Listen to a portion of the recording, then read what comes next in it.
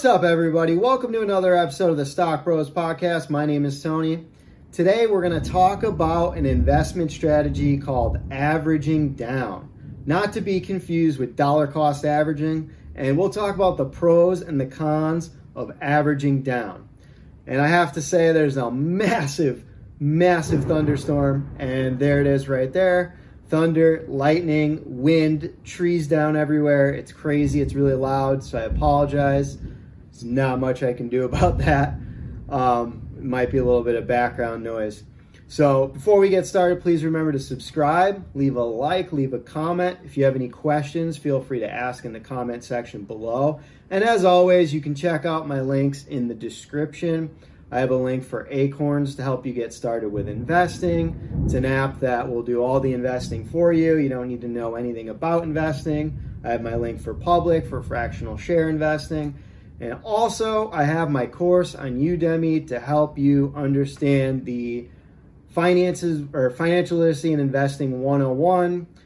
Teach you all about stock market terminology and everything you need to know before you start investing. It's a very affordable course. Check it out. And let's get started. So, man, that thunder is loud today. So today, we're going to talk about averaging down. So averaging down is when you buy a stock and the price falls. So you decide that you want to buy more. And what you're doing is you're buying it at a lower price than what your cost basis or what your cost average is. So for example, if you buy one share of a stock at $100, let's say that it falls to $80 after you buy it. So you buy one more share, and now you just average down and you own two shares at an average price of $90 per share instead of one share of $100. When you're averaging down, you're only buying a stock that has fallen to a lower price than what it was, than what you paid for it. So this is different than dollar cost averaging. So averaging down and dollar cost averaging are two separate things. When you're dollar cost averaging, you have a set amount with a set time interval of, say, weekly, bi-weekly, monthly, or whatever you choose. And for example, I dollar cost average every single week into the S&P 500 with an ETF called VOO. So every week I buy $25 into this every Wednesday, regardless of what the price is. Some weeks I buy it high, some weeks I buy it low. Over time it averages out. I don't even look at the price anymore, to be honest, when I buy it. I just buy it every week. I just auto buy. Now, dollar cost averaging and averaging down are very effective strategies if the company you're buying has a history of continued success and it has good fundamentals, a strong balance sheet, etc. And averaging down is an excellent strategy if nothing has fundamentally changed in the company you're investing in. So averaging down on speculative assets like meme stocks is not a good investment strategy. It's a good way to double up on your losses, and meme stocks, their share prices increase mostly through hype and social media exposure, and most of these do not have any fundamental increases, or they don't have any strengthened business fundamentals. They're just going up based purely off of hype or off of hopes of maybe there being a short squeeze. It's not based on the company improving itself. It's a lot of just speculation and Wall Street bets trying to boost these share prices up to cause some type of a short squeeze situation and whatnot. There's many factors depending on what the stock is. And when you're averaging down into these stocks, they may never reach their all-time highs again. It may just be one of these pump and dump situations, and now you're doubling and tripling up on your losses. And many people say that you can't lose until you sell, and this can be true, but it's also not true. There are many examples of companies on the stock market that never surpassed their all-time highs again, and they went from bankrupt, or they went to bankruptcy, or they're being delisted in general from the major stock exchanges. There are many companies that plummet down 70 to 90% from all-time highs, and they stay that way for years and years, and they may never recover. And we've seen this happen through the dot-com bubble in the early 2000s, late 90s. We've seen this happen in the financial crisis in 2008. And then we just saw it happen last year with COVID. And there's companies that you could be averaging down in, companies like Chrysler, Enron, Lehman Brothers, and many, many other notable companies. If you kept averaging down in these companies, you would have lost everything, because many of these stocks went bankrupt or they went very, very low, lost 98% of their overall share price. And stocks can go to zero, and they can never recover from all-time highs.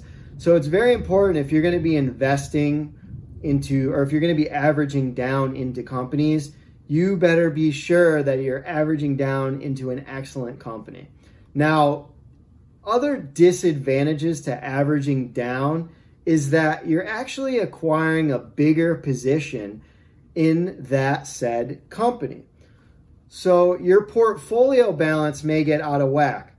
So if you're someone that's, say you have a $10,000 portfolio and you have $1,000 invested into AMC and the price plummets, say you bought it at $70 a share at its all-time high, and now it's down to, I don't know, $40 today.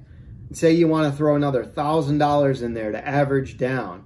Well, now 20% of your portfolio is made up of AMC. So 20% of your portfolio is made up of a highly speculative and volatile stock that no one really knows the future of. And it's always a good rule of thumb that no one stock make up more than 5 to 10% of your overall portfolio. It's also a good rule of thumb to keep speculative investments to about 5% of your portfolio. So that is an inadvertent action that many people don't think about when you're averaging down and putting more money into an investment. So that investment is going to become a bigger percentage of your portfolio. And do you really want a speculative stock or a company you're not really sure about? Do you really want that company to be an even bigger position in your portfolio? So that's something you want to consider before you average down. Now, let's get into why or when you should be averaging down on a position. Now, I would restrict averaging down to blue chip stocks. Averaging down should be done on a selective basis for very specific stocks, rather than just as a catch-all strategy for every stock in a portfolio. And averaging down is best restricted to high-quality blue chip stocks where the risk of corporate bankruptcy is low, and blue chips have a long-term track record, strong competitive position in their market, very low or no debt, they're stable businesses, they have solid, cash flow, good management, and these are just good companies that you want to average down, and companies that provide solid dividends, a long track record and history in dividends. And also the other thing you may want to average down in, and I do this all the time, is with major index ETFs. These are great for averaging down because they give you diversification, exposure to different select markets and different sectors of the market. And market indexes have a great track record of success, especially VTI or total market indexes, or ones that track like the S&P, the NASDAQ, the Dow Jones. These indexes have really long track records. Some of them have 100+ years track record of going up. So with these indexes, sometimes the market goes down, but the market is always trending up over time. So if you zoom out on a map and you look at these major indexes, there may be bumps in the road where they're going down, but over time, they're always trending up. So these are great candidates for averaging down. So all I would say is just invest wisely and really, really research what you're averaging down in before you put more money into that asset. And it really drives me crazy when I see people online saying like, just hold average down, lower your cost position. You can't lose until you sell, and that's just not true. You can definitely lose, and you can double up on your losses if you're averaging down. So just be careful what you're averaging down in. So hopefully that helps explain averaging down, and also helps explain a little bit more into dollar cost averaging. So please don't forget to subscribe, leave a like, leave a comment, and as always, thank you so much for your support, and until next time, thank you.